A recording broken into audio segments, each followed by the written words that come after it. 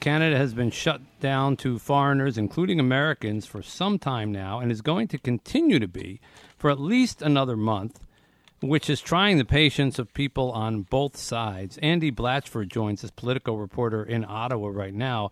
Hi, Andy. How are you? I'm well. How are you? Great. So what's going on with Canada? I'm reading that they've got 75% of their population, eligible population, has already been vaccinated, at least with the first vaccine, which should get you close to 80% protection. And the 20% have been double vaccinated. And yet the Prime Minister continues to insist that the borders need to be closed to Americans. Is there more to this than meets the eye? Yeah, well, what it seems to be, we heard from the health minister today, and yes, the 75% one dose and the 20% double dose threshold that the Prime Minister was talking about just a few weeks ago, it appears the goalposts have moved now, and now the Canadian government is hoping to hit at least as one metric, 75% fully vaccinated before it starts really opening the border.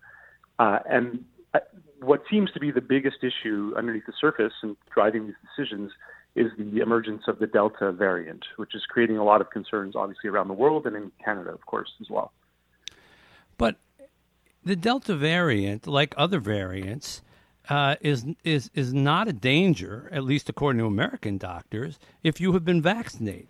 So, and if you have been vaccinated and you get it, the worst that's going to happen is, you're going to have mild symptoms. You're not going to be hospitalized. You're not going to die. You could keep arguing that 75% of the population isn't enough. 80% of the population isn't enough. 85% isn't. You're still leaving 15, 20% of the population who could be spreading it around.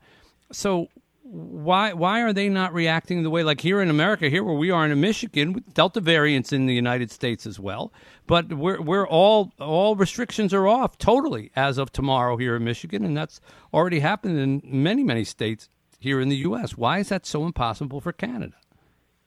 That's the interesting question. I mean, that's what, there's so much pressure on the Canadian government right now to explain its position. And, to be honest with you, it talks about the variants. It talks about it's concerned about case counts in Canada, hospitalization rates, and what's happening around the world with variants as well.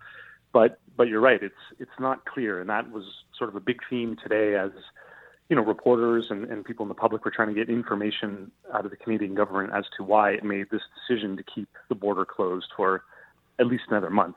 When you've got Chuck Schumer yelling at you to open up the border, and other Democrats, you've pushed the line here in the States. And of course, Schumer is a senator from a state that borders Canada, and obviously wants there to be commerce and business going back and forth, et cetera. But still, there's not a lot of sympathy for this on the U.S. side. And Canada has had some of the most restrictive rules, not just about this, but in terms of their own citizens even being able to come back into the country. They've had to stay in quarantine hotels at their own expense, sometimes costing hundreds of dollars a night. And they've had to stay as much as 14 days and get a COVID test that they have to give back to the government after they've come back into the country. Are they loosening up on any of that stuff?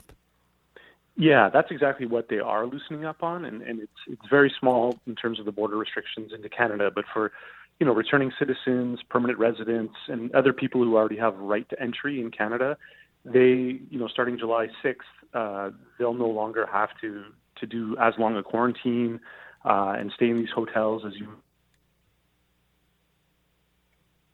changing. But of course, the big concern is when it comes to foreign travelers. That's where the pressure is really happening. Yeah. Well, all right. I guess it's just going to be stubborn about it.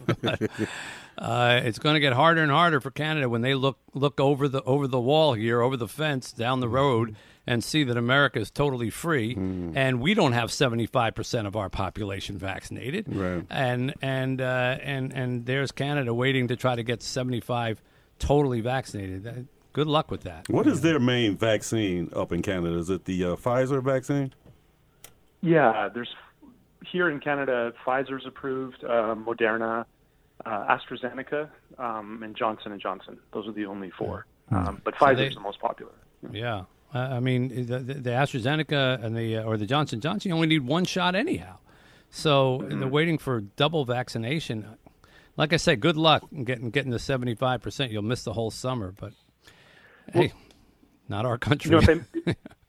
If I may add, I mean, one thing to consider is there has been polling up here that shows Canadians, nearly half of Canadians, according to polls, would like to see the border closed to foreign travelers until September. So, there's... Well, that's just because they don't like people. I don't blame them. Yeah. It was August 2 years ago. Now it's September. I bet you can poll most countries and half the people would say we'd like the borders closed for a while. That doesn't necessarily mean that that's the take on COVID-19, but hey, maybe that's what Trudeau is looking at and saying, well, I got support of half the country, so I'm okay. Exactly. Might be that. Yep. Appreciate you coming on with us. Thanks so much for giving us the take on it from Ottawa there. Oh, thanks so much. My pleasure. Andy Blatchford there from Politico. That's tough on people over in Windsor and here, man. Since we see it every day, but man. Yeah. I mean, I think it's sort of an